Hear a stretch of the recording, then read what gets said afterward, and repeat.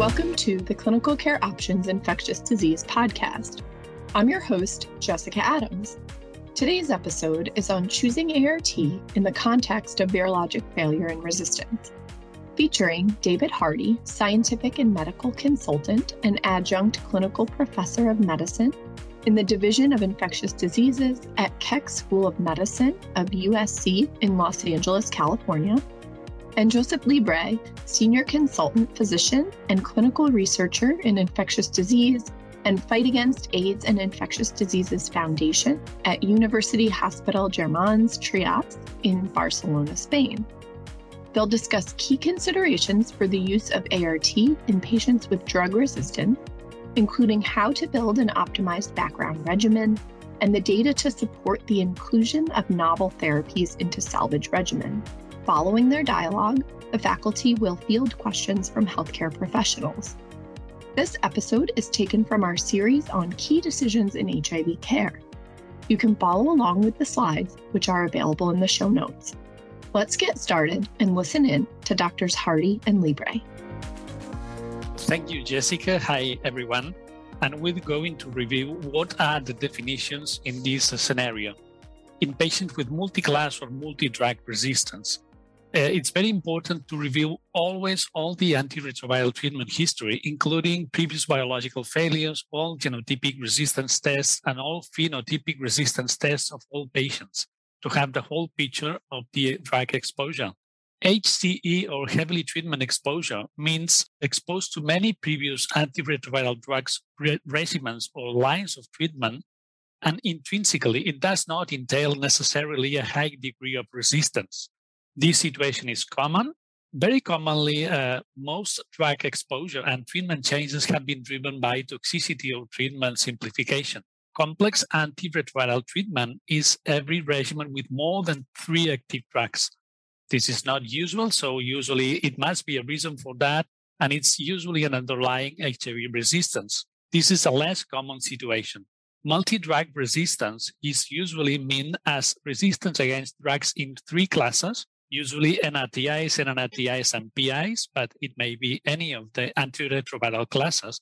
And usually these patients are going to receive complex regimens, but sometimes in individualized situations, they could be receiving a single pill in a single tablet regimen. This situation is uncommon, and limited treatment options mean that a subject is unable to construct a fully suppressive antiretroviral regimen because he has 2 or less than 2 active drugs remaining, usually due to or is associated with multi-drug resistance. This situation is actually very uncommon. Patients with HTE and limited treatment options are the real challenge nowadays. If a viral load is suppressed, physicians struggle to simplify their antiretroviral treatment. If they are experiencing biological failure, they are facing an advanced antiretroviral salvage that could be a real ultimatum to control clinical progression. And this situation, as you can see, is seen in only 1 to 2 per 1,000 patients nowadays. What's the scope and characteristics of this HTE population? In an analysis of Monogram Biosciences with more than 84,000 samples evaluated, you can see that there's a steady decline in the rates in orange of 2-class drug resistance, in green 3-class drug resistance, or in purple a 4-class drug resistance, which remains below 1%. These trends are consistent with the availability of newer drug options with favorable cross-resistance profiles and improved effectiveness, and very importantly, a higher drug against resistance development and more convenient formulations, all of these resulting in better adherence. What about the prevalence of HTE in people with HIV? This is an analysis of the CINIX cohort in the US up until 2017. This cohort includes more than 26,000 antiretroviral experienced people with HIV receiving treatment in the US, and limited treatment options was defined as 2 or less than 2 available classes with 2 or less than 2 active drugs per class as per resistance testing. Genotypic resistance was performed in close to 9,000 persons, and 916 people had a limited treatment options, which is 3.4% of the overall population. Being HTE with limited treatment options was associated, obviously, with a high baseline viral load, a low CD4 cell count, older age, prior mono or dual NRTI therapy, but very importantly, entering into HIV treatment before 2006. In the right-hand side figure, you can see that the rate of HTE patients with limited treatment options remained quite stable, around 6%, up until 2007, when it dropped. It plummeted, and it has remained since below 1%. The reason for that was that for the very first time, in a very small period of time, we had a simultaneous approval of 3 drugs with interest in drug salvage, which include etravirine, raltegravir, and darunavir. The combination of these 3 drugs was known since as the TRIO, and the TRIO study reported for the first time rates of biological suppression at 1 year of 86%, matching for the first time the rates that we were able to get in initial treatment. What are the population that composes the heavily treatment-experienced people with HIV? Obviously, every patient is a different situation, but we could say we have 2 main profiles. One is composed of all the people with HIV treated in the early years of antiretroviral treatment, and multi-drug resistance emerged as a result of sequential, partially suppressive antiretroviral regimens. So they started with mono or dual NRTI regimens, which were not suppressive and opened the door to resistance in the NUCs. They failed first generation NRTIs or boosted PIs, the first generation of PIs years ago, and they were sequentially treated with monotherapy with new drugs. And more recently, they have been treated with regimens with a low resistance variant like elbaitegravir, raltegravir, or rilpivirine, and always in the setting of partial adherence to non-conformulated regimens. The second population are younger people who were infected through mother-to-child transmission, so congenital HIV infection, and now they are adults, they are transferred by the pediatricians, and they have been having many HIV biological failures during their childhood. And all this is always in a common background of initially treated with less potent regimens with a low resistance variant, adherence issues, usually including severe social problems, mental health issues, and drug addictions or alcohol addictions. And always these are complex cases, so be ready to deal with complex cases, usually with complicated lives. And I'm going to hand it over to David. Thank you very much, Josep. That was a great introduction to what has become, I think, a continued challenge for many HIV treating clinicians. But fortunately, the number of patients, as you have just seen, has decreased with the addition of new drugs since 2007.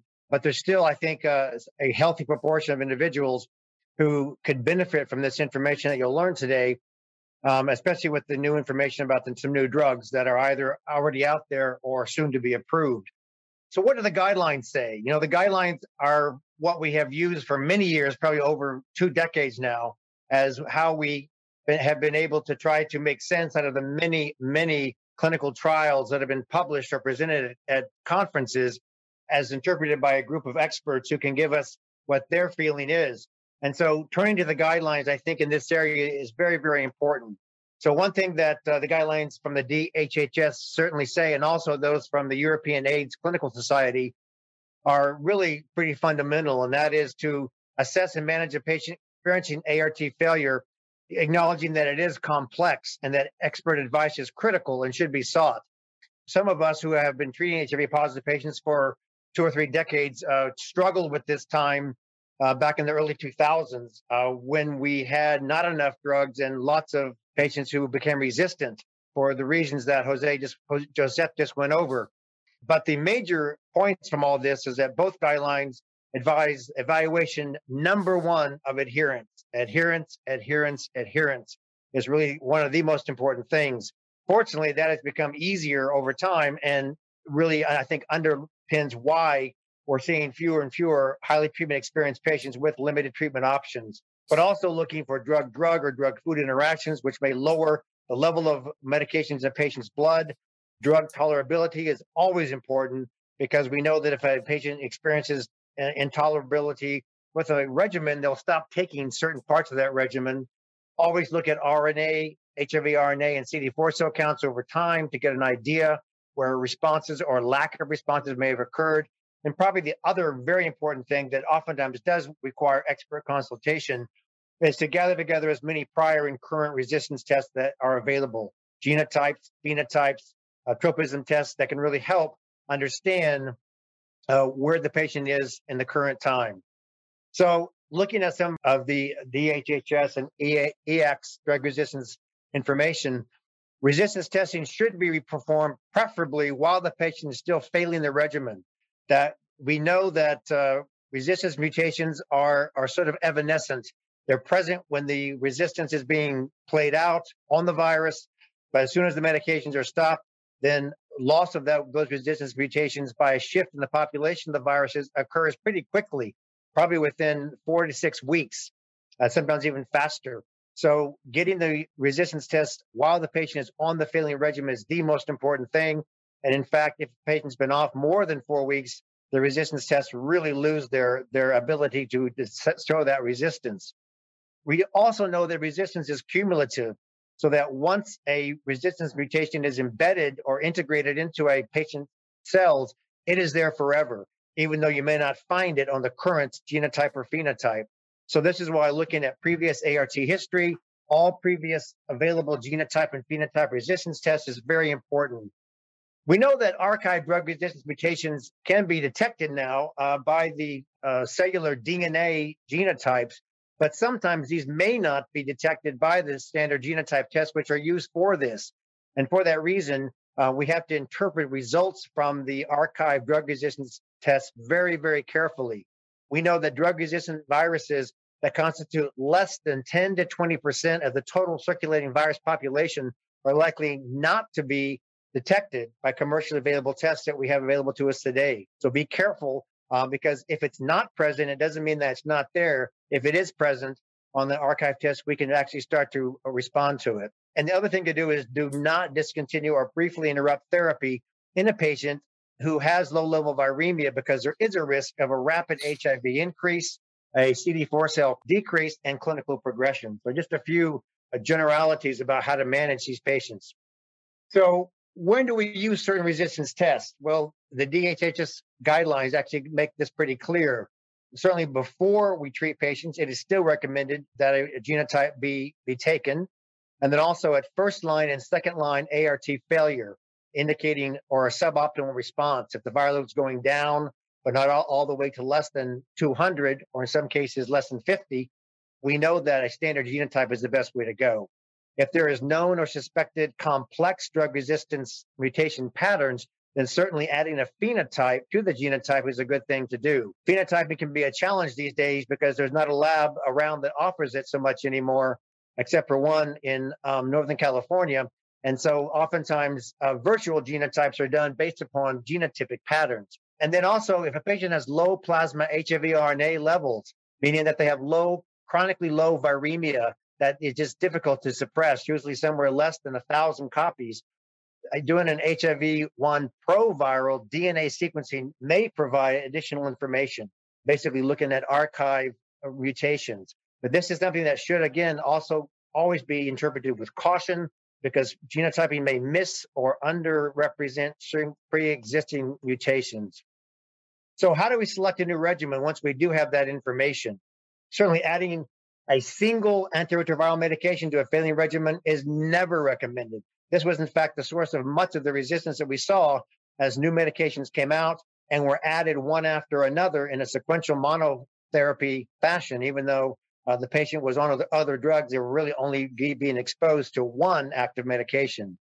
We know that a new regimen can include 2 fully active agents if at least one of those has a high barrier to resistance and is fully active and included. For example, bictegravir, dolutegravir, or perhaps boosted darunavir. The definition of fully active means that there's no predicted resistance based upon treatment history or resistance testing, that there's a novel mechanism of action, meaning that the patient's virus has never seen this class of medications before, and may include newer members of existing drug classes that remain fully active against these viral isolates that may be resistant to older drugs, such as newer drugs like etravirine, boosted darunavir, dolutegravir, and possibly our new drugs in terms of doravirine and bictegravir. It is important to also note that if no fully active drug with high resistance barrier is available, every effort should be made to try to use 3 fully active drugs, not just 2.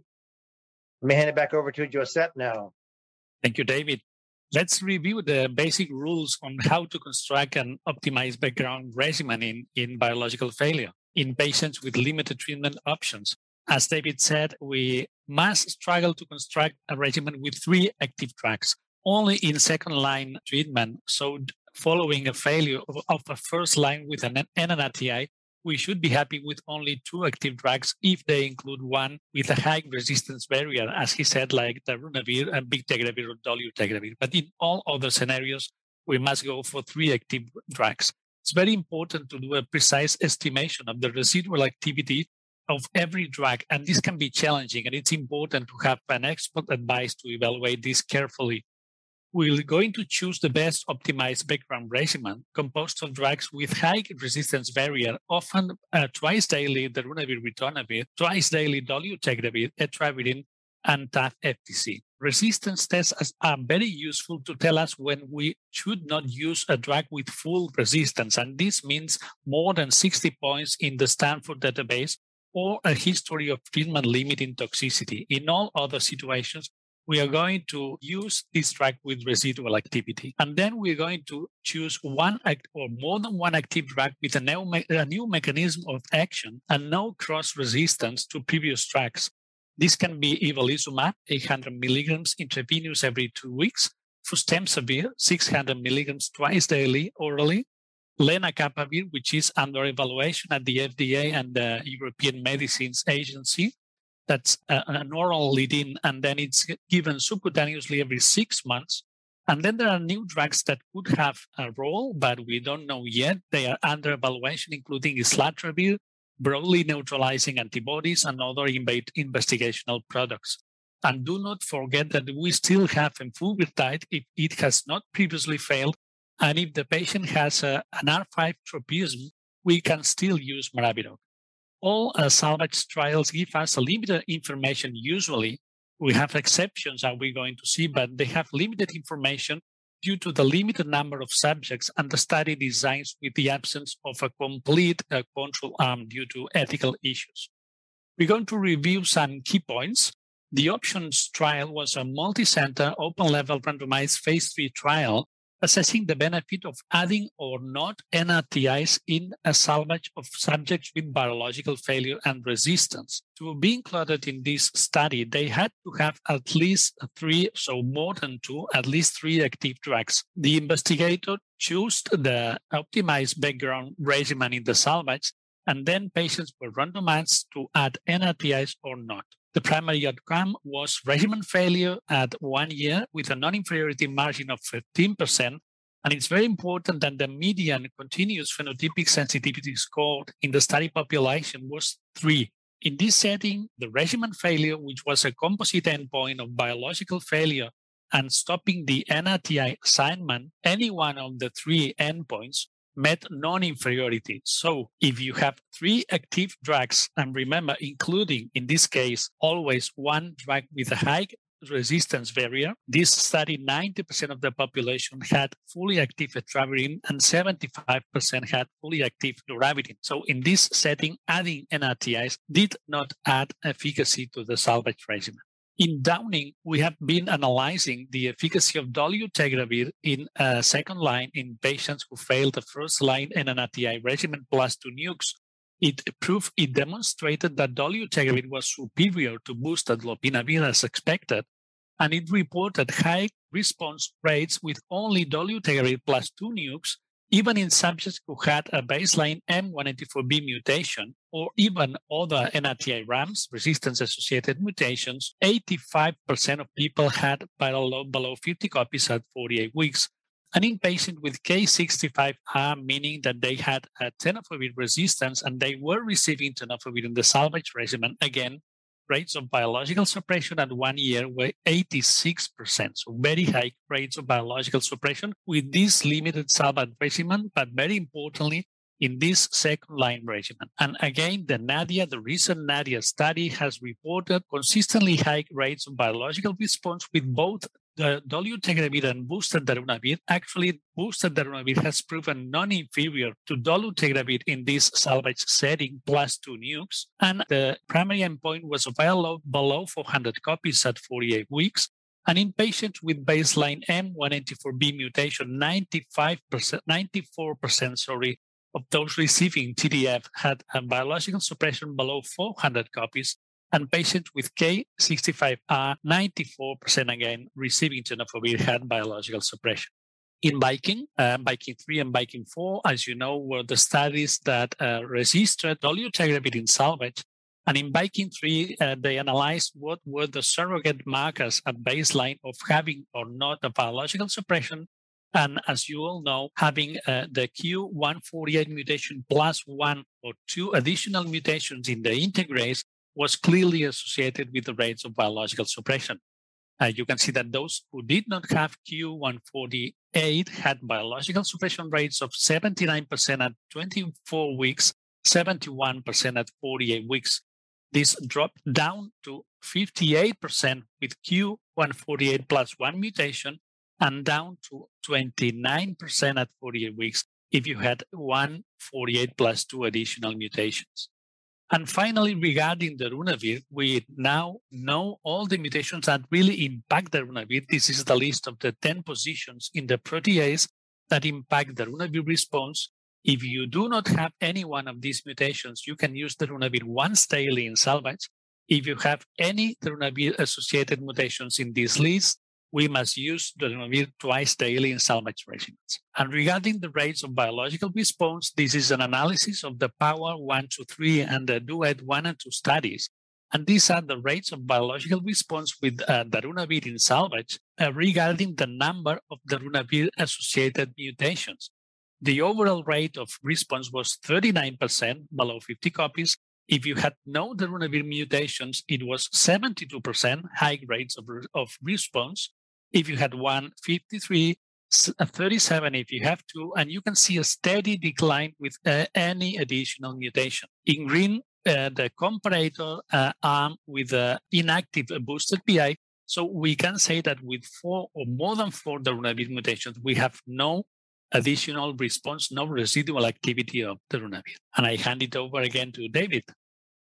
Thanks, Josep. That was a very nice review of how to build that background regimen that's really important.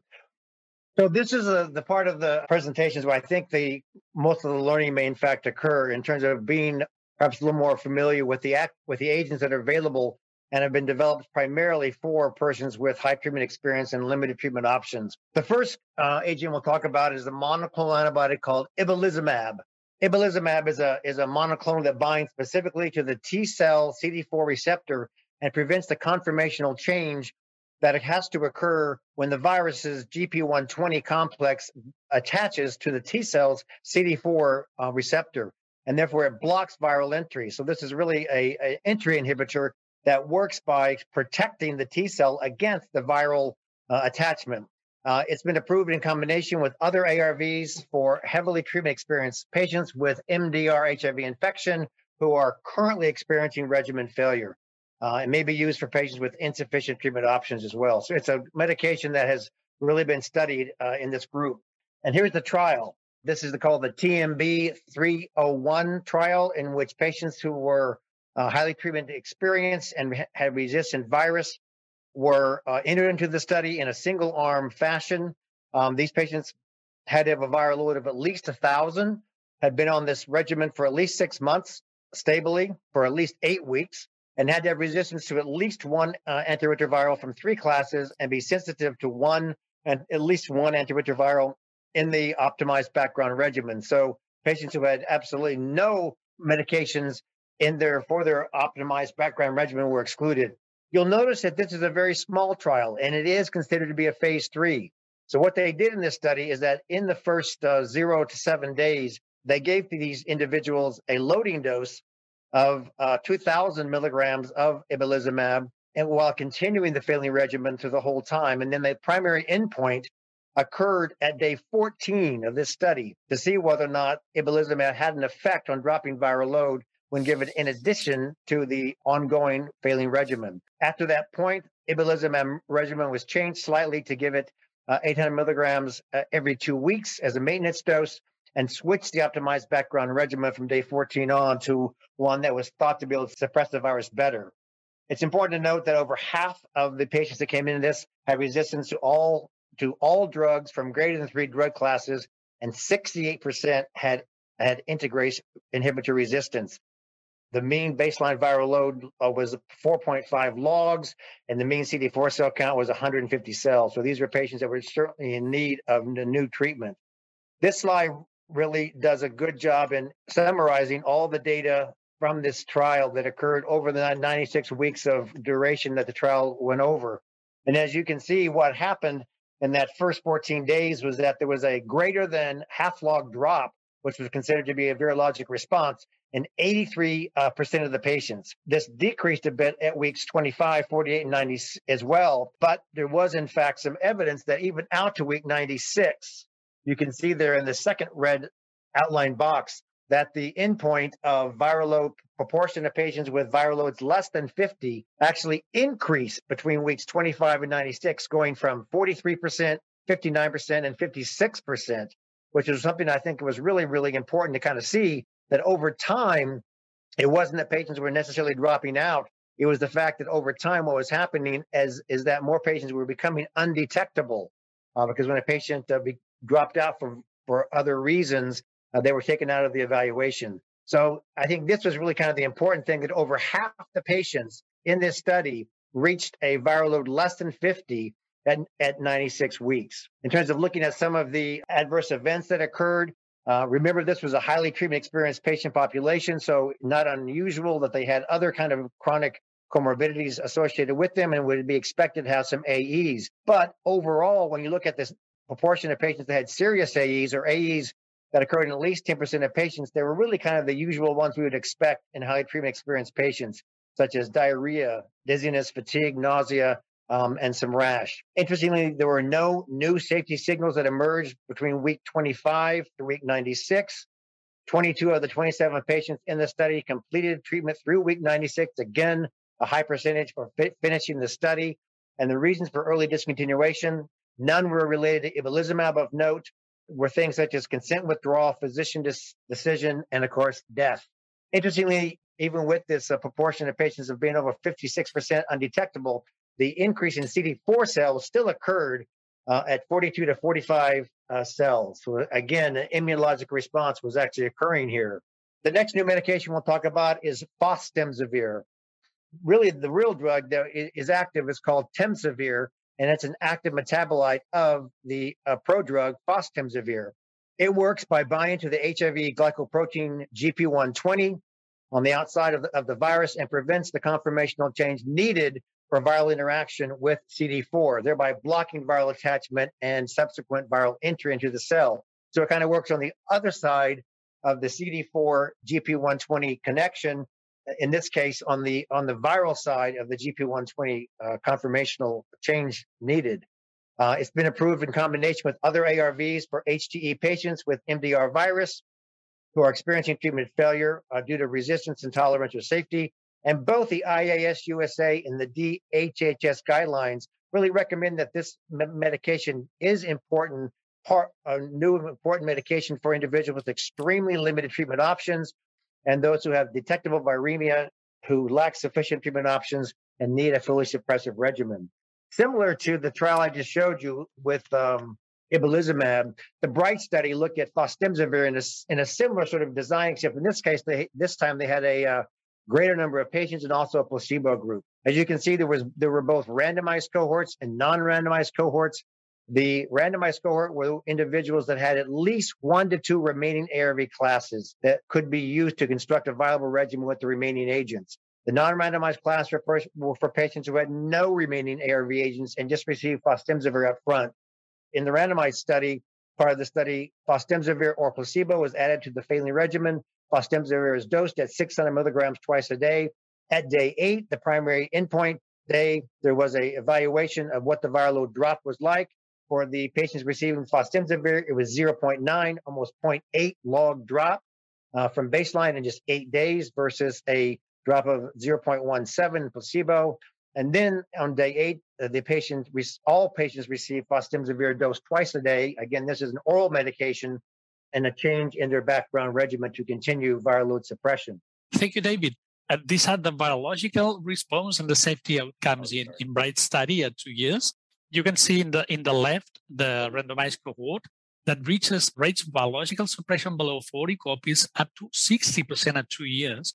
And those in the non-randomized cohort, so namely with no remaining active antiretroviral classes, stay at 37% of efficacy rates. As you can see in the box below, in people with 1 or 2 active drugs in the randomized cohort, they had 30% with viral load above 40 copies at 2 years, and 10% had no virological data, mainly due to discontinuation or death. And it's very important to remind that these people in these advanced salvage studies are at risk of clinical progression, and actually they have death rates that are important.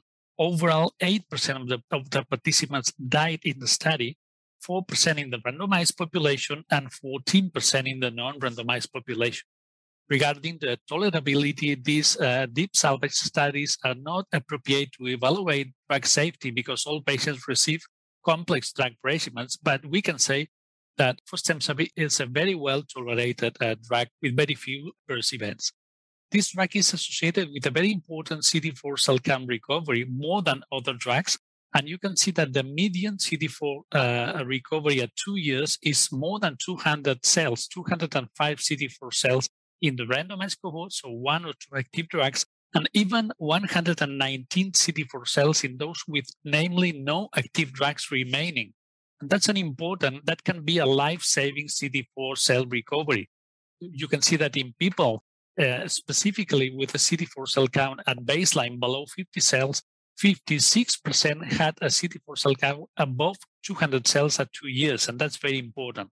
And regarding the recovery split between the baseline CD4 cell count, you can see that every patient had a CD4 cell recovery, even those patients with the lower CD4 cell count at baseline, below 20 cells, the higher CD4 cell recovery with more than 240 cells. And regarding the surrogate markers of biological response, as in all salvage trials, you can see that having a baseline viral load, which is high, above 100,000 copies, is associated with low rates of biological suppression, 35%.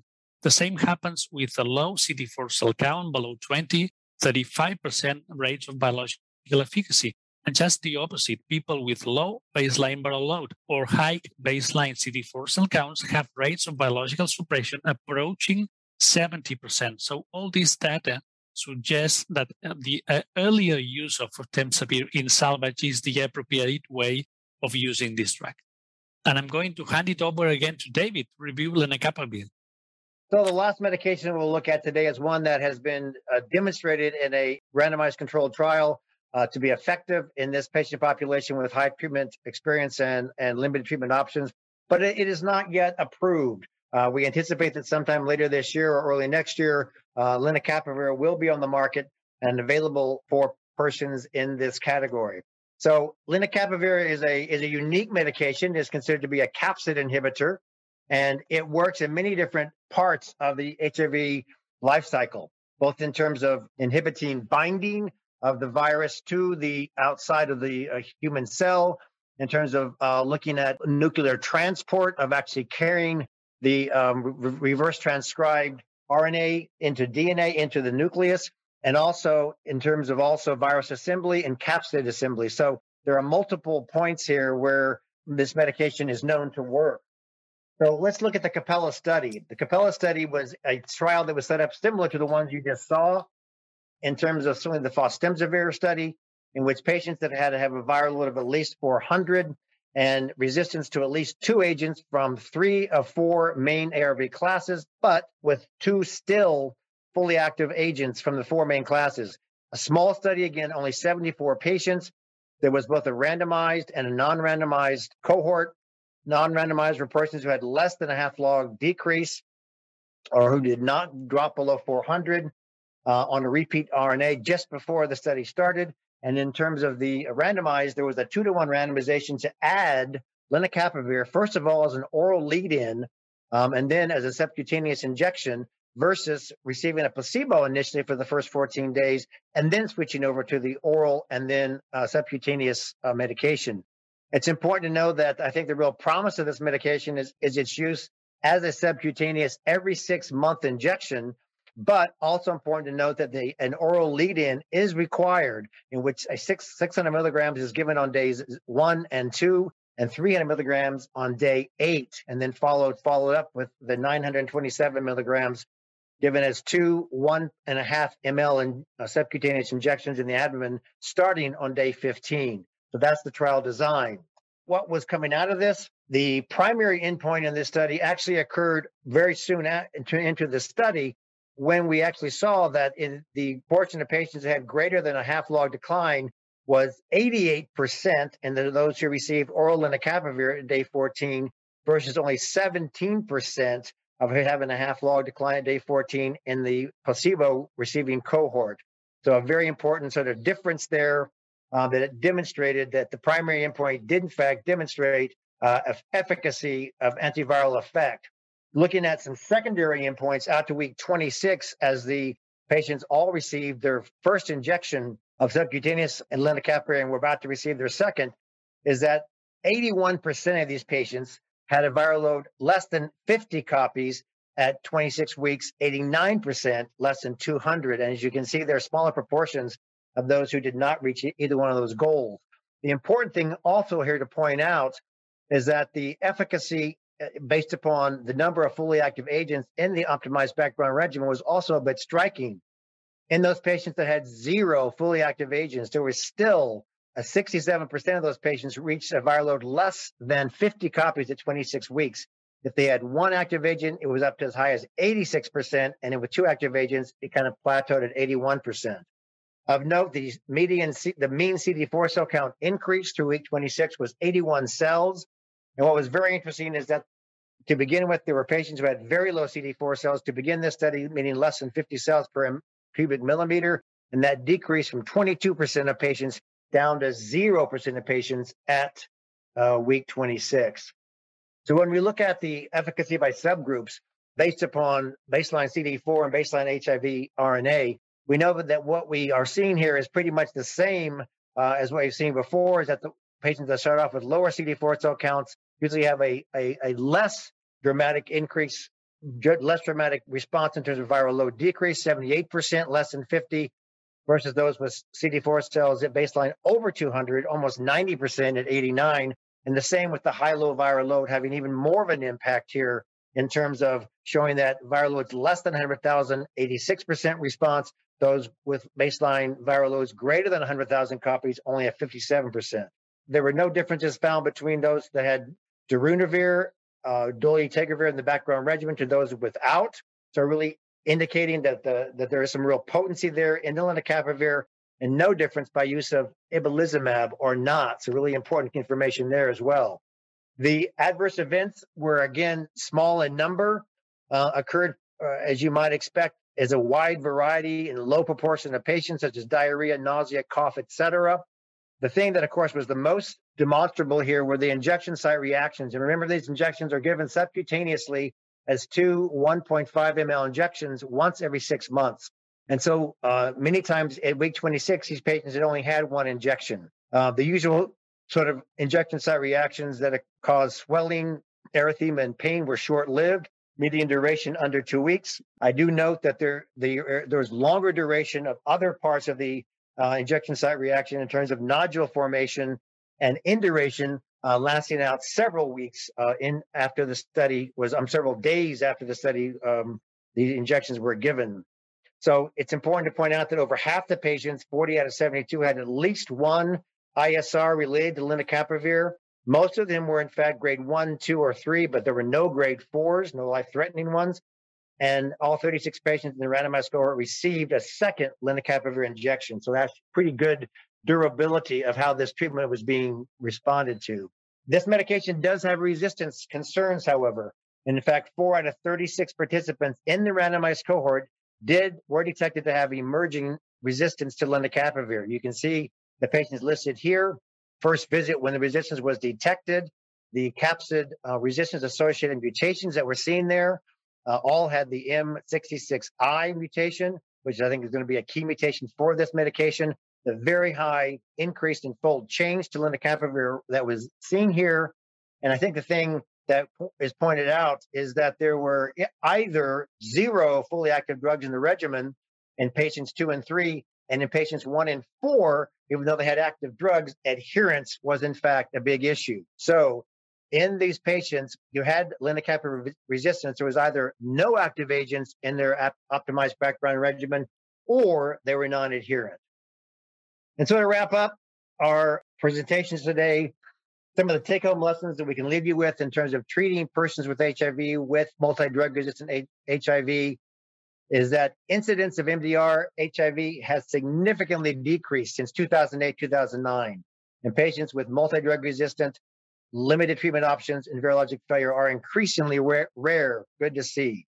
Every case, however, needs an individualized approach, time, and knowledge in HIV resistance, meaning expert consultation. Many new ART options are available with new mechanisms of action. The ones we just went over in terms of ibalizumab, fostemsavir, and lenacapavir means that the outlook for these patients is very optimistic.